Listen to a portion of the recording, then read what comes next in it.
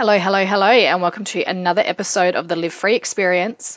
I'm your host, Brianna Bowley, international performance coach and founder of the Live Free movement, a movement dedicated to showing the world what else is possible.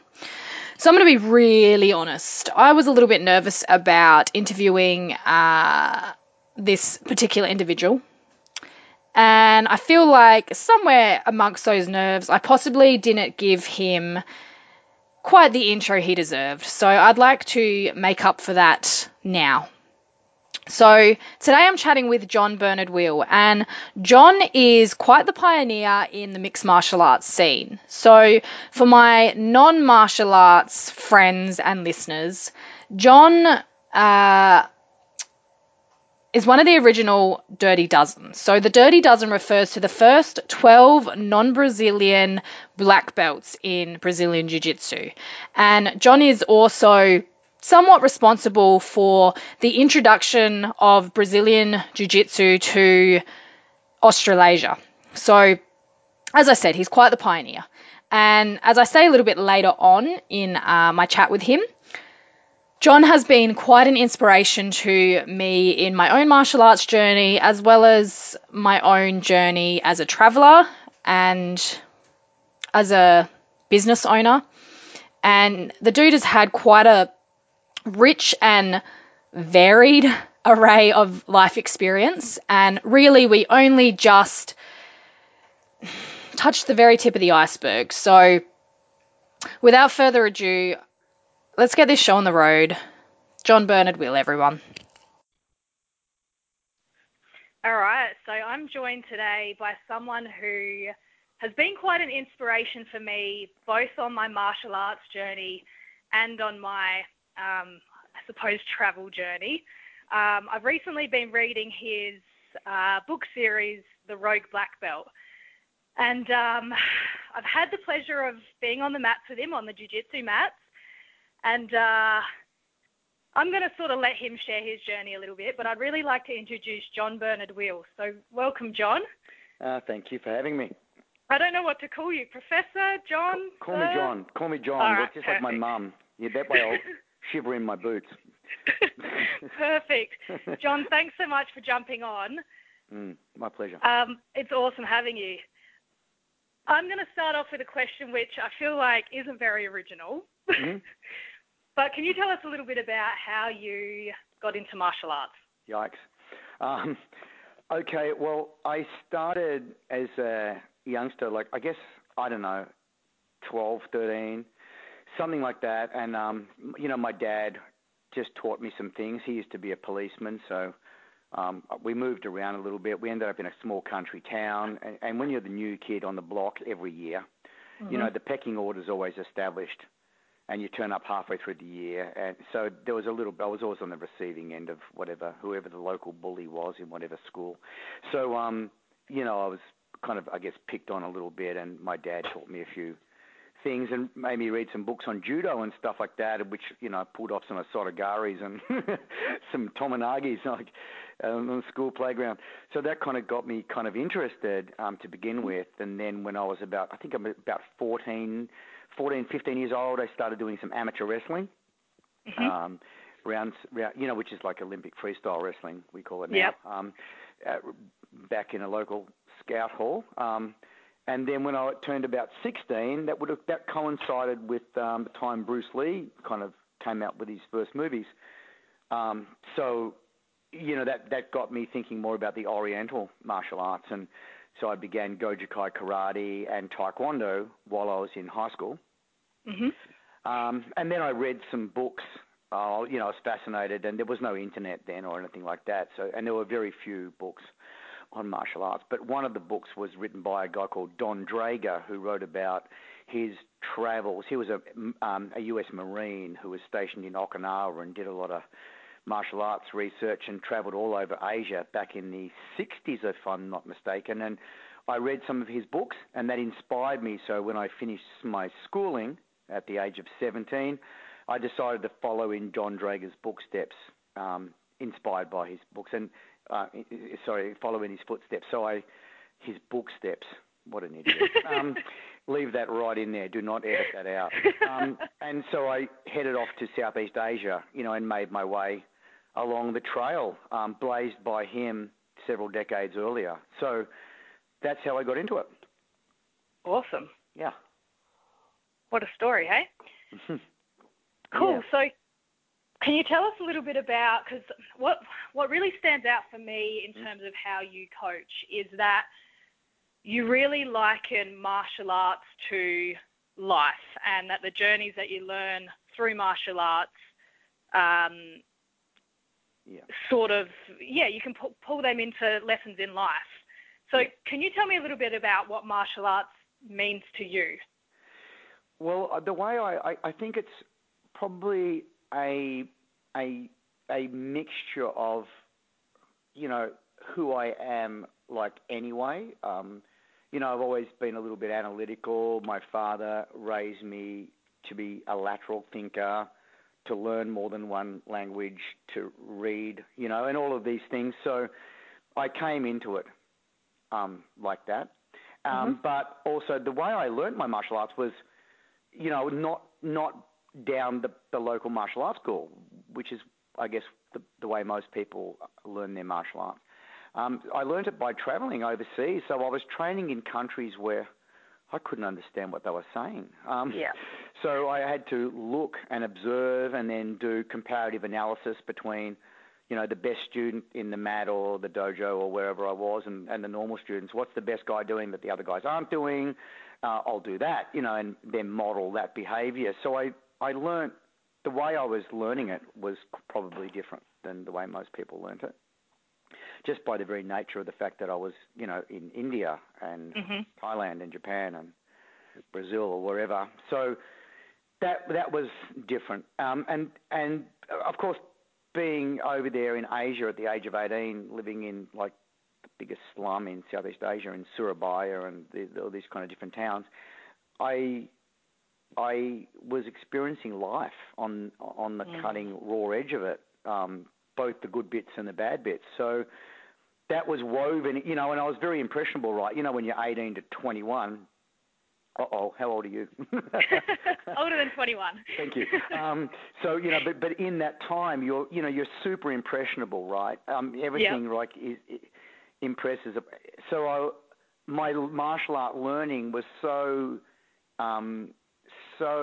intricately woven in with me growing up that I was, incapable of separating out,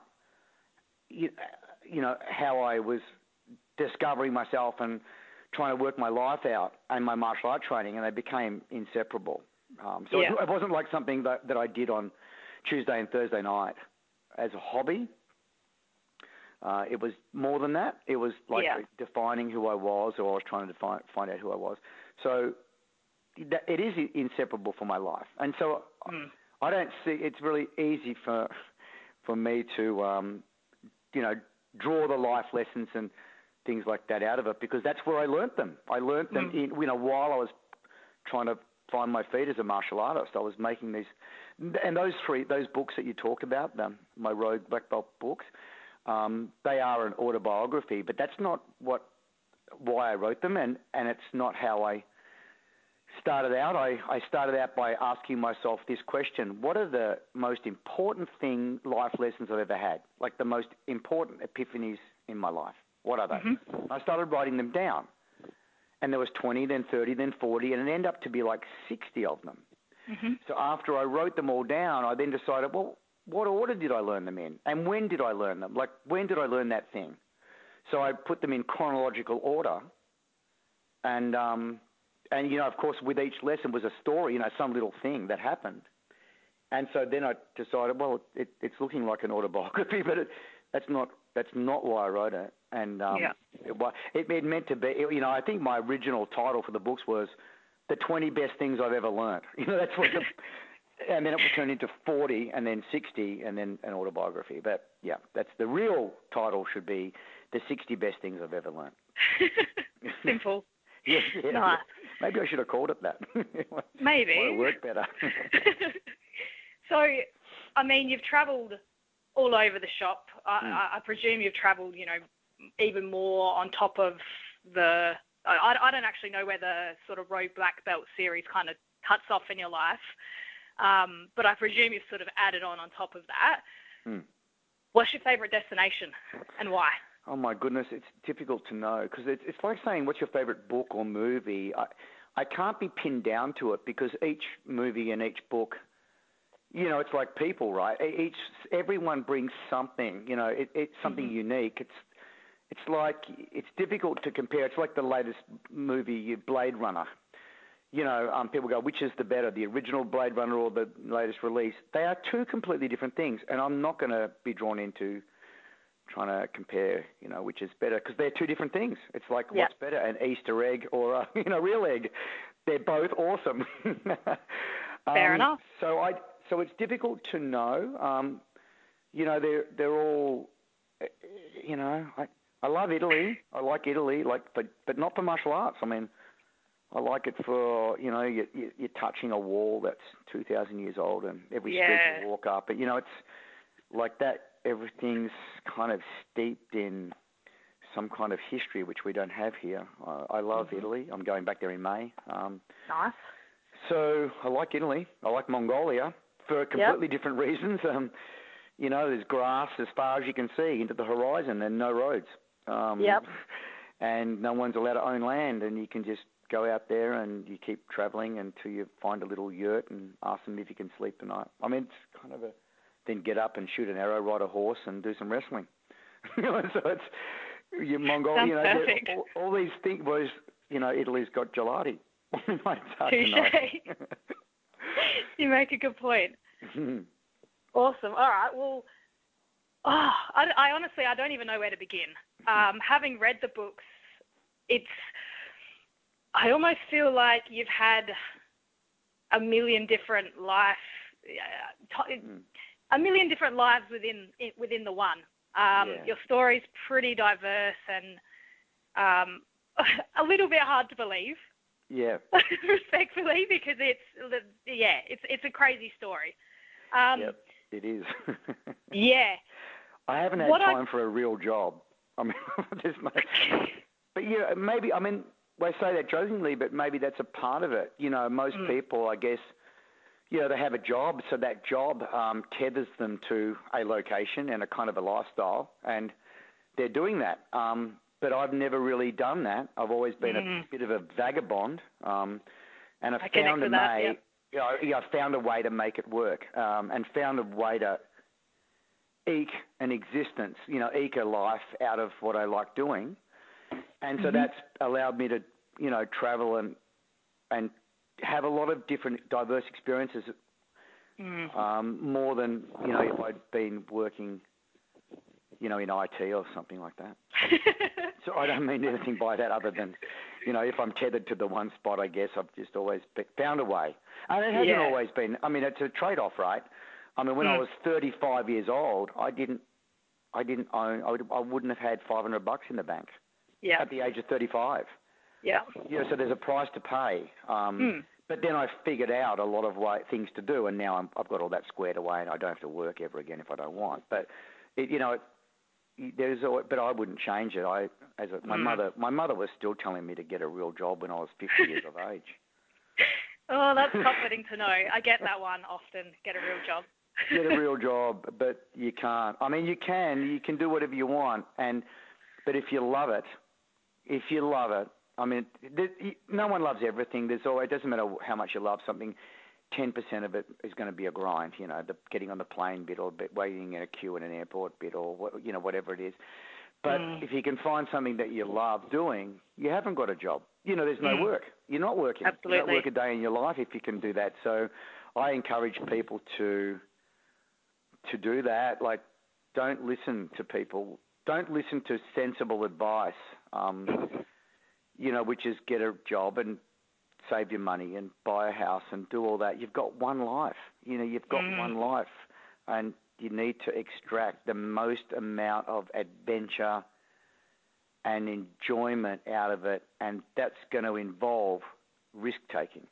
And if you're not taking risks and you just play the game and do the normal thing, that's okay, but you're condemning yourself to a normal life. Mm. I don't like that. My dad told me when I was quite young. He says, if you want, look around. If you want to get what everyone else has got, do what they're doing. If you want to get something different, do something different. Yes, I love that. Mm. Very cool. So one of the main sort of stories within your story that really pulls me in is, and you'll have to excuse my ignorance here, the name of the particular art escapes me, but you wrote about your time in India learning Vajramushti, yep. Yes, so the ancient striking art. Can you tell us a bit about that?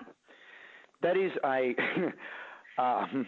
an interesting, and I've had a lot of people from India writing to me asking all about that and where they should go and train it.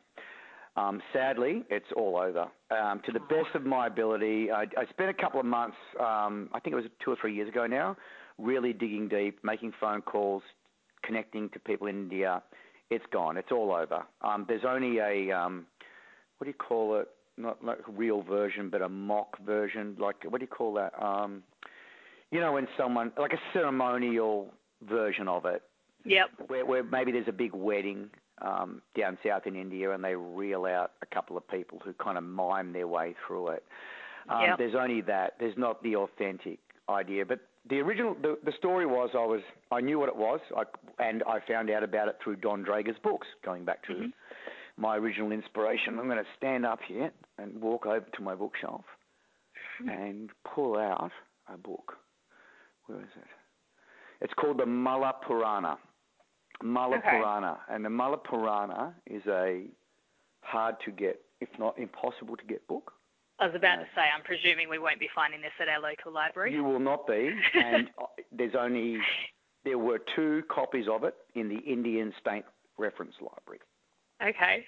Now there's only 1, but hang on, that's a different story. I'm not going to go into it, but I'm looking at this book now, and there are only, here we go, first edition, 500 copies ever done, and that's it. Wow. And it was published way back, and it was published in 1964, and it was published during the period where England ran India, and it was about this ancient art, and I'll read you the first part. Mala Purana, a rare Sanskrit text on the Indian wrestling as practiced by the Jesi Mallas. And the Jesi Mallas, Malla means fighter or wrestler, and Jesi means he who cannot be beaten. So that's a hardcore surname. And that family practiced for about 1,000 years. The women traditionally were the healers, bone setters and healers, and the men were bodyguards. And that's what that family did as a living, their clan, going way back about 1,000 years. Yeah. And the art is called Vajramushti that they practice. And they wear a knuckle duster on one hand, and basically it's valetudo, meaning anything goes with a knuckle duster. So they punch, kick, take down, wrestle, ground and pound, locks and submissions with a knuckle duster on the right hand. Very hardcore. And I had this book, and because the book was published when the English occupied or ran India, there was some kind of ruling that any new books that were published, half of the book or 1/3 of the book or something had to be written in English. So the first half of this book is actually the English translation of the Sanskrit original, which is the back half.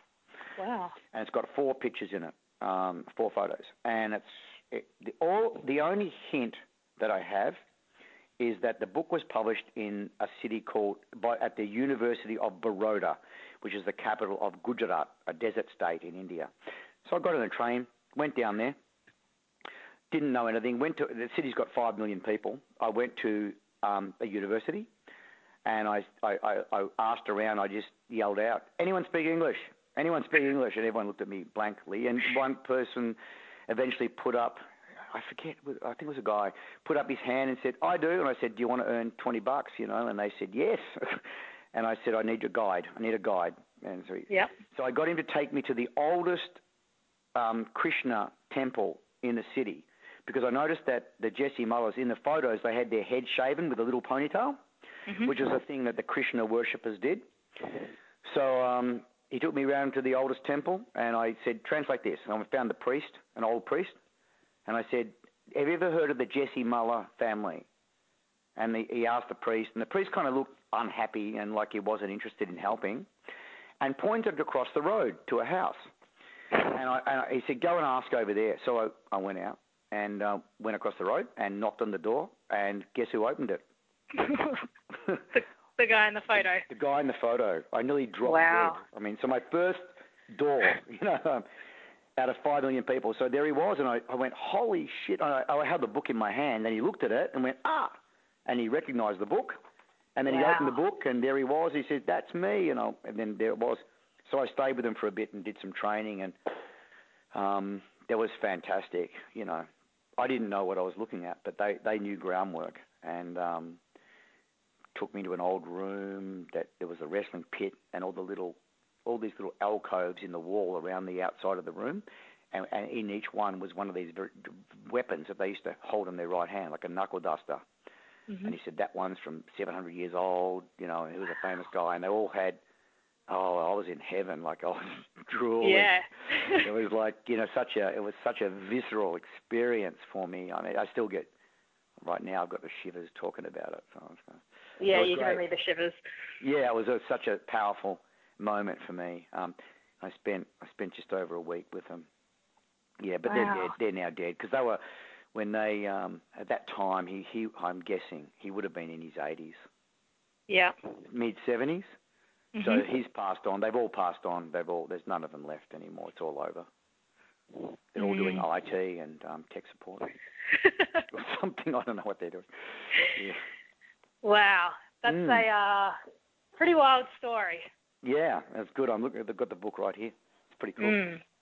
So I wanted to dive into, because I know that particularly sort of in, I suppose, the early part of your story when you first began traveling across to Indonesia from Australia to start learning Salat. Am I pronouncing that right? Yep, perfect. Yep.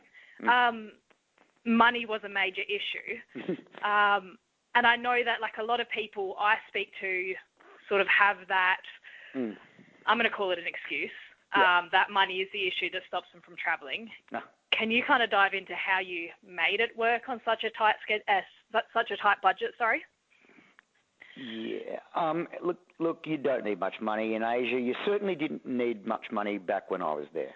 Yeah. And I think it's still the same case now. If you're prepared to sleep, in some hovel. But I used to do when I say I've never had a real job, that's not true. I've never had a career kind of job or Yeah. So I've done labouring, and I've been a garbo, and I've, worked in a fish cannery. And so I'd come back, I'd work a couple of months here somewhere and get money somehow, and, labouring or whatever. And then that would last me ages overseas. So it's just a matter, and plus I supplemented it over there. Like I'd do things. When I was in Bali, I would go and teach the security at some of the tourist hotels, and in exchange for that, I'd get free meals and I worked for the cops, and I'd get a free motorbike. To use. So you just found little ways to, get these small rewards, and that was all I needed, because I'm eating rice and fish, and I wasn't living in like the tourist lifestyle, which is pretty expensive. Like I mean, comparatively, right? But if you're living in a slum, you're living on $10 a week. Yeah. So it wasn't ever a problem, and I never cared about money. It's never interested me. I've never been interested. It's I don't need to work anymore. I've got enough money to last the rest of my life twice over. And I could retire. And my accountant's telling me 5 years ago, retire, stop doing it. But I love doing it. And and I've got other reasons that I'm doing it, but it's not about the money. The money comes as a consequence of doing something right. And I believe that first heard this concept from a guy called Robert Kiyosaki, who you might have heard the books Rich Dad, Poor Dad. Yep, sure have. Okay, so Robert Kiyosaki heard it from a much smarter guy who wasn't a salesman, who's a much more interesting person called Buckminster Fuller, who wrote a book called The Critical Path, one of the true geniuses of last century, The Critical Path. Buckminster Fuller was a real genius, and he was on about this idea that, and the perfect analogy, I'll give it to you because it resonated with me. A bee goes from flower to flower collecting pollen. So a bee, to inhabit its true beeness, is not driven by cross-pollination of flowers, which is what happens as a result of what it does.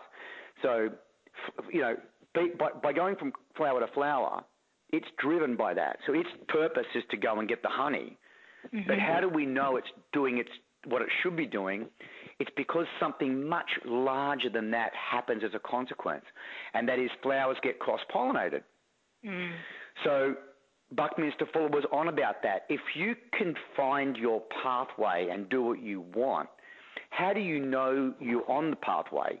You know because all these awesome things fall into place and start working for you. But they are unintended consequences, money being one of them. So one of the ways you can know you're on the right path is you don't have to worry about money. You don't have to worry about this and that because you're doing what you really should be doing. And when you do that, I don't really fully believe in this, but the universe, what he would say, would fall into place behind you and everything works out. Now, that's a little bit too much like The Secret, from my liking. But there is a kind of a truth to it that's a little bit complex to talk about, but it's and no one would be interested. But yeah, you get these byproducts. New Age, economists would call it unintended consequences. One of which is you make a living, and if you do a really good job and you're really into what you're doing, and you're somewhat organized, you make a really good living. But that's not why you're doing it. It's not in the slightest reason why you're doing it. It's Absolutely. An unintended byproduct. So some people who don't get it can look at Warren Buffett and go, why would that old bastard be trying to do new business deals now? He's already got $60 billion. What does he want more money for? He's obsessed with money. I will guarantee you he is completely uninterested in money. In fact, Warren Buffett, from what I saw a documentary last year about him, still drives the same car he drove 30 years ago, still buys breakfast at McDonald's in the morning, and still lives in a 50-year-old house. He clearly does not care about money. That's just his scorecard that allows him to measure how well he's playing the game that he loves playing, that he gets obviously a lot of joy out of, and everything. So you see, people who don't get it can look at that scene and really misread it, So anyway, that was long-winded, but it goes to your question about, money and, how you find a way and all of that stuff. I never cared about it, and I still don't. And I'm not stupid, so I'm, when you make a small amount of money, even a small amount of money, you can get a lot. You can go a long way.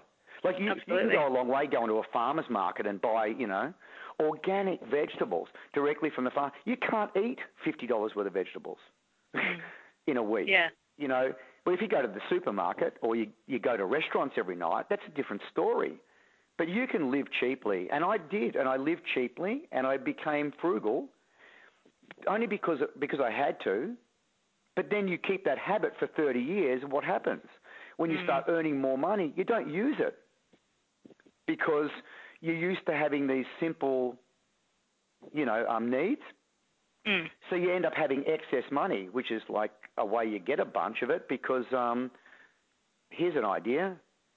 Spend less than what you earn. Boom. What a concept. A lot of people forget that one.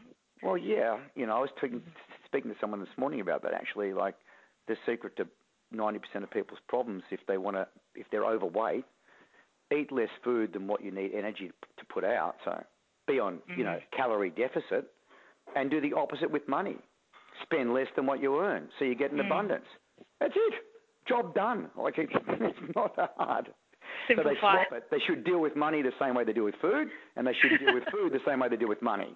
And if they do that, everyone's like rich and fit. And that sounds weird, but it's kind of. We're solving life world issues here, aren't we? Sorry, a bit long-winded, but there. Awesome. Cool. So I have a question. I actually put it out to some of my followers. I mentioned that I was interviewing you, and I wanted to know what they wanted to hear from you. And I got this question through from a friend of mine, Michelle, which I loved. So I wanted to ask this one. What's the most valuable non-self-defense related skill that martial arts has taught you? Paying attention to detail. Cool. So, because that's something that you mean that I learned in the martial arts? Or? Yes. Yeah. Yes. So I had to learn that, right? So say I'm training in Indonesia or Thai. Well, say I'm training in Thailand because I can't speak Thai. So I look at the guy. Who's the best here? Oh, that guy, clearly. Why is he better than that guy? What's he doing with his footwork? That I see the difference. So you have to pay attention to detail, right? If you want to learn how to model behavior. So you're paying attention to. So now if you do that, and now you go and apply that to anything, house design, gardening. It doesn't matter what it is. You apply attention to detail to that, you're going to get an extraordinary result. So that would have to be. I mean, I've learned a lot of things, but that would be very high up there on the most, a skill that it doesn't matter what you're doing, whether it's fly fishing, whether it's designing homes, painting, flower arranging, or cutting people's hair. Paying attention to detail is going to set you apart from 90% of the population. And that would be, if I could wave my magic wand to give everyone a gift, that would be the thing that I do. I mean, it'd be a world full of OCD weirdos, but but that'd be something, because what's the opposite to that? Making no distinctions between things and stuff like that. A hyena is the same as a dog. Well, really? A zebra is the same as the horse. Really? And that's not good. You have to pay attention to detail. I like that one. Very cool. Now, I think I know what your answer is going to be with this one, but if you could choose any other profession, what would it be? Yikes. You think I'm going to say writing? Well, no, I think you're going to say you wouldn't choose any other profession, but... I wouldn't. Yeah, I don't know. Boy, it's a good question. Yeah, I don't know. I like a lot of things. I like design, like as a thing, like just design. I like that. And when I say design, I mean like today when I finish this conversation, I'm designing my notes from last year. So all the notes of all the classes I'm doing, I'm getting them, I'm rewriting them, and I'm optimizing the order. So if I was going to teach 15 things from crucifix, why would I teach that before that, and why? What's my reason? And then kind of design it. And even then, I like the page the way I like it with some little diagrams. So I like design in-house. I design my own home. So I heard like about that.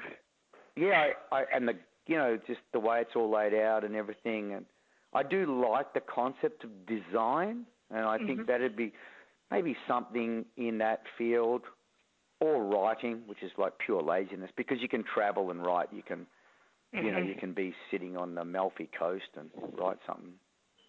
Maybe I'd be a vlogger. I can see you doing that. I don't know how to do it. I'm not funny. Yes, you are. But vlogging, that'd be pretty cool. But I don't know if these people make a living or not, but I probably wouldn't care about that. I'd find a way to do it. Yeah. I'm not sure. Maybe design or travel vlogging. So you touched on then that you designed your own house. I've been told about this by a mutual friend of ours. Am I right in saying that you did it all yourself in, how long was it? not long. Yeah. No, I like the idea. I like to immerse myself in something. Yeah. Ask my wife, she'll yell at me and go, I've been yelling at you in 8 minutes and you've not responded. And then she bashes me and I look at her and go, really? So I get a bit in there. She's stabbing at me now with a fork. So with the design of my house, I just Googled best 20 houses ever designed by humans. And you get them all up. And then you read all about them, and then you read some stuff on best architects of the last century, and then you read up a bit about them, and that's Monday. And then Tuesday, you get Google SketchUp, and then by Wednesday you know how to do Google SketchUp, and you know all about the best 20 houses ever designed. And then by Thursday you're drawing, you come up with some concepts, and then, it's like that. You just stick your head down, your ass up, you do some reading, you drink lots of coffee, and after 40 hours, you've done 80% of it. And then you just let your brain, do its thing for a couple of days, and you wake up and go, I know what I want, and then you draw it, and that's it. So, and I added some original design ideas, like I know what I wanted, some, concepts, vision, caveman living on a ledge, so I wanted long ledges overlooking things, and so, it only took a week. That's wild. Yeah, but it's good. We actually won. What did we win, baby? What was it? Some regional house of the year, regional or state. Wow. Yeah, so we won that award. I don't know, the builder state, the Victorian House of the Year award or something such. I don't give a shit. My wife put it in there. Didn't you? Who did? The guy who drew it did. So I drew it all up and then gave it to a draftsman to That's draw crazy. They put it That's in. That's cool. a very good example of what the human mind's capable of when they really put themselves through something. Just do it. Immerse. Immerse. Jump in there. Mm-hmm. You just jump in there. If you want to learn a new language, you just relabel everything in your house. For a week with a billion sticky notes, and you just, you can just put yourself into it. Anyone, and people can be amazed at what they can do in a couple of weeks' time. They can really, really go a long way with stuff, especially now, right? You got Google. Yeah, so absolutely. You can do it. We've got it easy now with the internet. Right, of course you can. You can Google stuff, and you can get into the mindset of some architect of the last century who did the waterfall house in England, America, and they just look at that, and you can get into their headspace, and I like that idea. Awesome. We're jumping around here a little bit, but okay. I wanted to ask, what's Chuck Norris like? He's a very lovely person. Chuck's great. He's a really very, it's kind of like religious, which is, like the middle of America, Texas. Yeah. Well, if you're in Texas or Utah or anywhere down that middle part, you are religious, which I'm not. But that goes hand in hand with, in theory, being really super polite, and you can imagine super polite and giving of your time and all of those things. Mm-hmm. So he's a great guy, and I guess I could sum him up in one story. I was teaching him a private lesson one day in Los Angeles, him and a friend, Bob Wall, I think it was, and the door was unlocked, and we were training, and these two kids opened up, put their head in, and went, "What's going on here?" And then the kid's eyes opened up, and one of them pointed and go, "You're Chuck Norris." And Chuck said, "Yeah, come on in," and ended up giving the kid his cap, and we showed him something on the mat, and then they ran away with the story. I guess it was pretty good. So, awesome. He's just awesome, right? He's not like elitist or some kind of movie star who thinks whose ego's out of control, which you get a lot of that in Hollywood. Like people start to, and they're all doing facelifts and this and that and spending all their money and wondering why they're broke. No, he's just a really down-to-earth garden variety guy And he's awesome. I really like him. Very cool. Yeah. Charles. Awesome. I was told off by him once. Yeah? I've been told off by Chuck Norris. Because I was teaching, I went every year for quite a few years to teach all these black belts in Las Vegas. And he told me to come up to his room. He had to have a serious talk with me. So I went up there with my friend David Meyer, and he was up there with 3 or 4 of their, their council of their organisation. And they said, John, we have to have a serious talk to you. And I go, I'm thinking, what have I done wrong? What have I done wrong? Did I hurt anyone? No, I can't remember that. And he said, you can't be talking about evolution. Because I made a faux pas. I was talking about flinch response and startle reflex and, how people flight and fight and how that's ever since we were evolved. For a couple 100,000 years we've been developing that, and they've gone, whoa. You can't talk about evolution in the Bible Belt of America, let me tell you that much. So, yes, they told me off. Well, there you go. I won't mention that ever again. Very cool. All right, I've got the big 3 to finish off with. So 3 questions. The first one, what's the best advice anyone's ever given you? Best advice there's a lot of people who've given me lots of advice.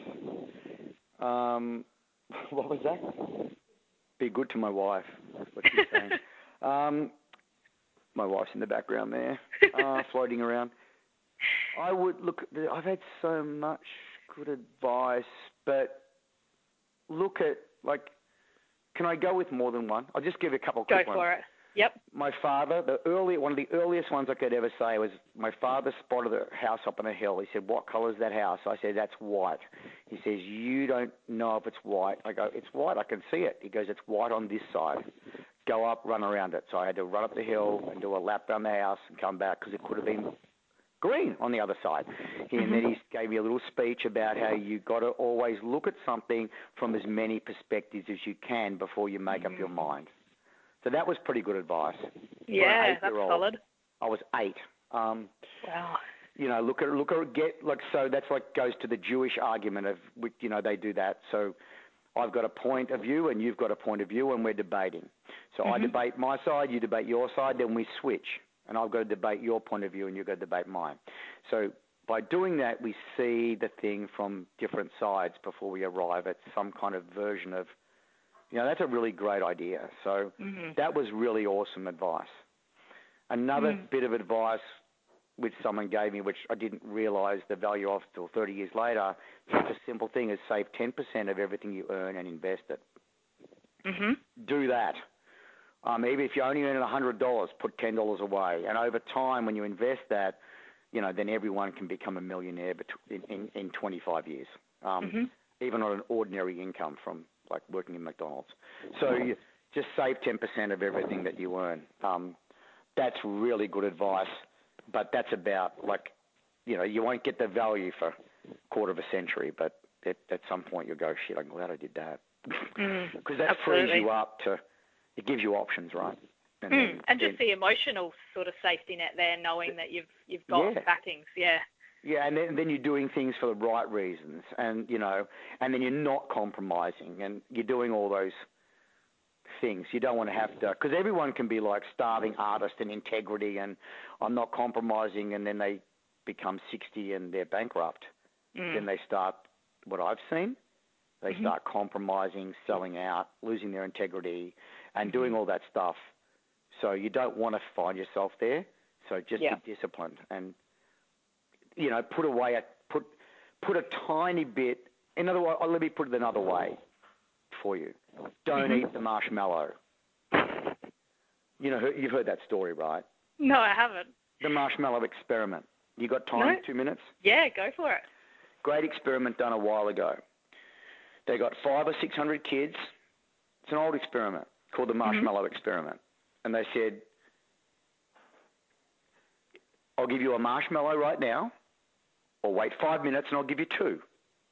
Your choice. Yeah. 90% of the kids, or 80% of the kids scoffed the marshmallow. I want it right now. I want it now. Mm-hmm. And 20% waited 5 minutes and got 2. And then they tracked those kids for 20 years.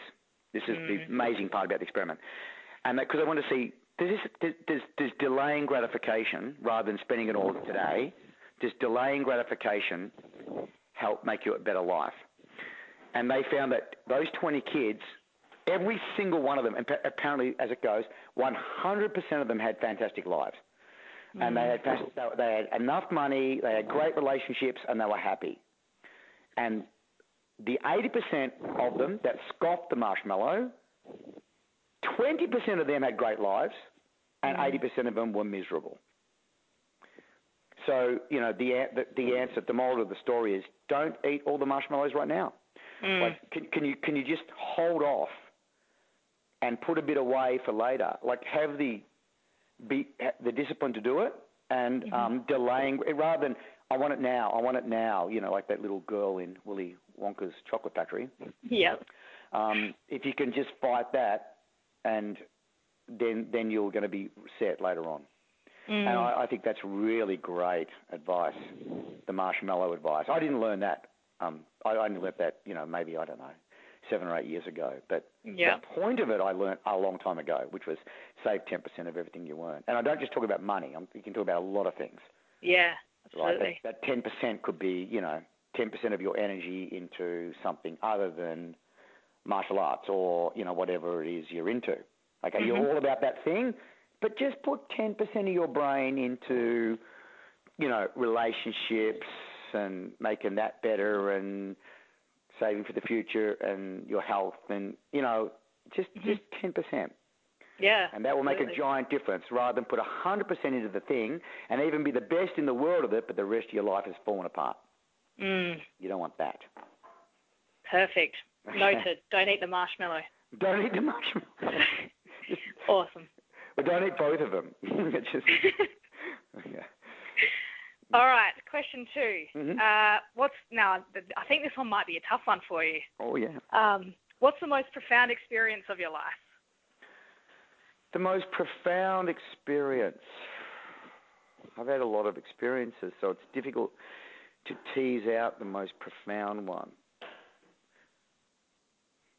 She's waving at me. She's pointing to herself. She might be right. I mean, profound is a difficult word.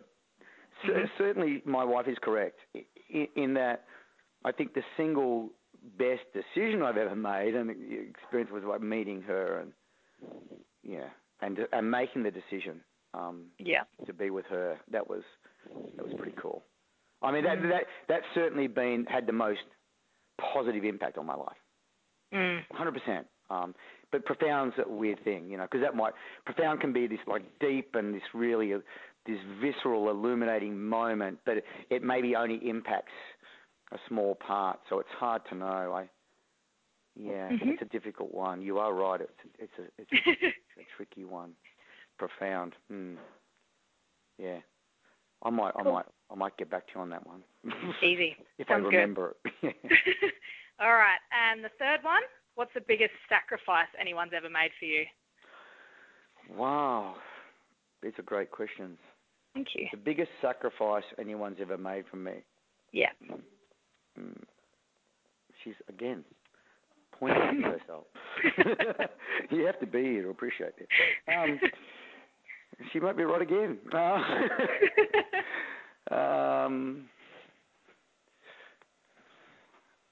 I'm really fortunate in that I've known some very awesome people in my life. And there's a lot of people who have made sacrifices and really helped me.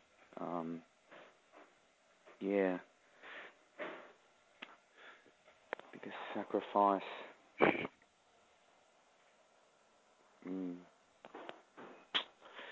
No, I think you've stumped me again. You know, because I've had so many interactions with so many people who are very generous with their time, which is why I think it's always important to try to help as many people as you can. Because I ask why has my life turned out the way it is? It's because people have helped me. People have given of their time, which is important because you got to understand what just happened when someone does that. They traded some of their, the sands are running through the hourglass for every one of us. Yeah. And those sands represent you and your life. And they're disappearing at the same rate, billionaire and pauper alike. So when someone gives their time to you, they are literally taking some of the sand out of their hourglass and putting it in your hand. Yeah. Wow, right? So when you're cognizant of that, when someone goes out of their way and helps you and gives you their time, that is it's something real. So that's why I guess I'm finding it difficult to answer the question because so many people have done that. Then it's hard to say that someone's sand is worth more than someone else's sand. That's why I'm struggling. I'm thinking of lots of different examples of it, but I can't pick one out. I think that was a perfect response. You made me think of something then, and I'm not sure whether I'd read it in your book or whether I'd heard you say it on the mats or, I don't know, maybe I've heard it on another podcast interview you've done. But I remember this really landed for me recently. You spoke about how if we had to condense our life into a single day, so the timeline of our life was condensed down to a single 24 hours, ask yourself the question, what time would it be? Yeah. And that landed for me. I'm still young. I'm only, 25, but that really landed for me. We got to make the most of it. Yes. Because I don't think people. I put myself in that category as well, but as you get older, it becomes more obvious because there's less of it. The conveyor belt. People die. Your friends, some of them die.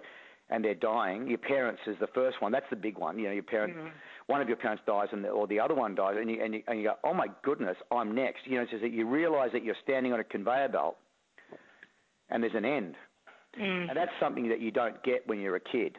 Like life's forever, right? And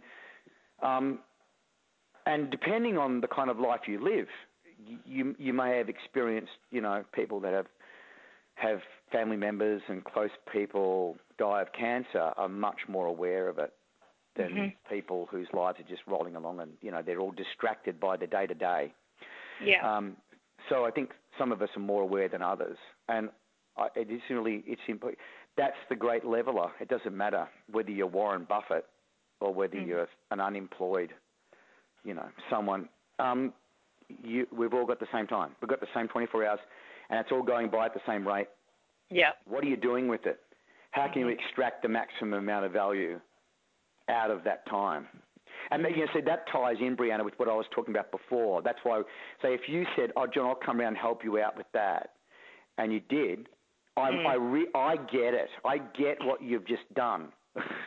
You've said, "I know that I'm on this conveyor belt. I know I'm 8 seconds to midnight. It's 11 o'clock at night.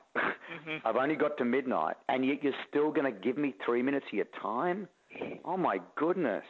So I'm really aware of it. I don't think most people are, but I am. And yeah, I am. and I learned that on the mat. I've used it on the mat. I know that when people, like if I'm teaching a seminar, and someone's come there like you were there the other week and you were part of it, I know that you've done this. You have given your time. You've traded in some of the grains of your grains of sand to earn the money for the seminar. And then you've driven in your car, that's more grains. And then you've spent the time at the seminar, that's more. And then you've got to drive home. So by the time it's all said, done and dusted, you've traded some very valuable stuff, the most valuable thing in the world, your time, to spend that time with me on the mat.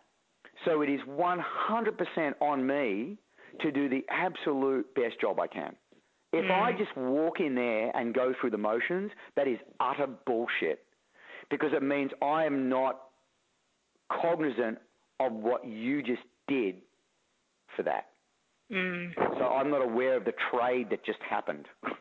So that is no good. And that's why that's at the heart of why I try to do my best.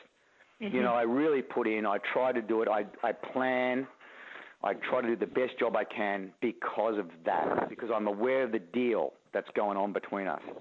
Yeah. In terms of the preciousness of, you know, the time. Mm-hmm. All of our time. Yours as well as mine. Yeah, absolutely. Yeah, so I think it's important to notice. And if people realise that more, they'd be less worried about the stupid little things that get us all bent out of shape, you know, so easily about someone said this to us on the internet, this thing about us or whatever the hell. These are just little gnats and mosquitoes buzzing around and causing us to freak out. Mm.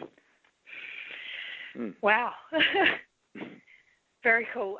So, John, look, you've lived such an incredible life so far. What do we expect from you in the future? What's to come? Oh, my goodness. Yeah, I mean, more of the same for the next year or two. Yep. You know, I'm going to keep teaching seminars. I've got 100 this year to do. Wow. So that's a bit, but I squeeze in a fair bit of interesting living in amongst all that. I go to Europe to teach a bunch of seminars in May. I've got 16, I think, to do in England. Nice. But then after that, my wife will fly over and she'll meet me in Milan, and then we'll have 2 weeks off, you know. So in amongst it, we weave in some, and we're going to do more and more of that. Mm-hmm. So if I'm going to do some work, I'm somewhere teaching, I'll just try and do more of that. And I teach private lessons every morning, and then I teach at my school, you know, Monday through Thursday is when my classes are on, so I'm there tonight for a couple of hours. Mm-hmm. Yep. So that's my normal routine. I kind of like it. I like routines and things like that. I like a bit of adventure and crazy stuff out of left field too, but also I think I really like my routine. Yeah. I go to Italy for 2 weeks and it's awesome, but after 2 weeks I go, that's it. I want to go back to I want to go back and do my Tabata on Monday, Wednesdays and Fridays and my morning privates and my evening classes, because I just like, and I think we need, this is a really important point to me. I don't think I've spoken about this before, but you need contrast. Yeah, absolutely. So, you know what? If you're stuffing yourself with good food 3 times a week on a cruise or somewhere, right? Then the best meal in the world is not going to impress you. Mm. But if you're hardly eating, you know, and then someone cooks a great meal for you, it can be a simplest thing, but it's like the best meal you've ever had. Mm. And I think it's a bit like that. Like, it's easy to say we'll get joy. Wouldn't it be great to just retire and just do nothing and like have your whole day off? Yeah, for about a week. Mm. And then it's going to turn into Groundhog Day. Yeah. The reason why we love those 2 days of laying around, just watch movies all day or do whatever you want, is because you've worked really hard for 5 days or something. And so you've got a contrast, you know. If it's too cold, then I love the warmth. If it's all hot, then I want some cool. But you need the constant contrast to understand what cold is, or enjoy what heat is, or what a full stomach is, or what a nice meal is, or, you know, what a good conversation is, or, you know. So you need contrast. So people have a misconception, or they, they put off their life by saying, I'm going to work really hard now, I'm going to hate this life that I'm living, because when I'm 50, I'll have enough money, and then I'll really enjoy myself, I'll retire, and I'll be out. They're going to be doomed. They're going to love the first 2 weeks of their retirement, and then they're going to hate it. Yeah. You can only walk around Italy and eat so many gelatis and, you know, and you're going to go, fuck, another cobblestone street. I want to go home, and I want to start doing box jumps and going to classes again. Yeah. You need contrast. I think that's really important, and not many people talk about it. So I like it. When you work hard, then you enjoy that time off. Mm. So more contrast is the answer to your question. Perfect. Sounds amazing. Mm-hmm. Very cool. John, thank you so much for your time. My pleasure. Thanks for the grains of sand, as you would say. Yeah, thank you. Yeah, you're such an inspiration, and so I really do appreciate it. Oh, no, my pleasure completely. So, I hope someone listens to it and gets something out of it. I'm sure they will. Just to double check, it's Red Cat Academy at Geelong, is that right? In Geelong? Yeah, my school's Red Cat Academy Perfect. in Geelong, and I'm there. Oh, my classes are Monday, Tuesday, Wednesday, Thursday nights, but I only teach Tuesday, Wednesday, Thursdays. Someone else does the Mondays in case I'm away on the weekends. I get a day of recovery. Perfect. I will have to make sure that I pop in on my travels at some point and come train. Yeah, lots of people. We always have visitors. So yeah, you feel free to jump in. It's a bit crowded, but yeah. Awesome. John, thank you, and you have an incredible rest of the day. Thanks very much, Brianna. My pleasure. Okay. Bye. Okay, bye. So I could talk to John all freaking day, and unfortunately, we're on a little bit of a time schedule. Otherwise, it would be a 24-hour interview. But we have agreed that it would be beneficial to do interview number 2, 3, 4, and onward, because I feel like the dude has so much more to speak about, so much more to offer, and as I said, I could listen to him speak all day. So keep your eyes peeled for those ones. And as always, guys, if there is someone you want me to interview, let me know.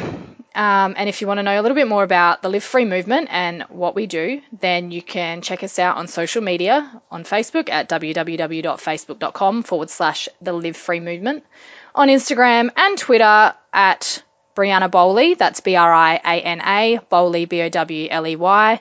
And with Twitter, just pop a little underscore in the end there because someone took my damn Twitter handle. That's all right. I'll forgive you. But until next time, what else is possible?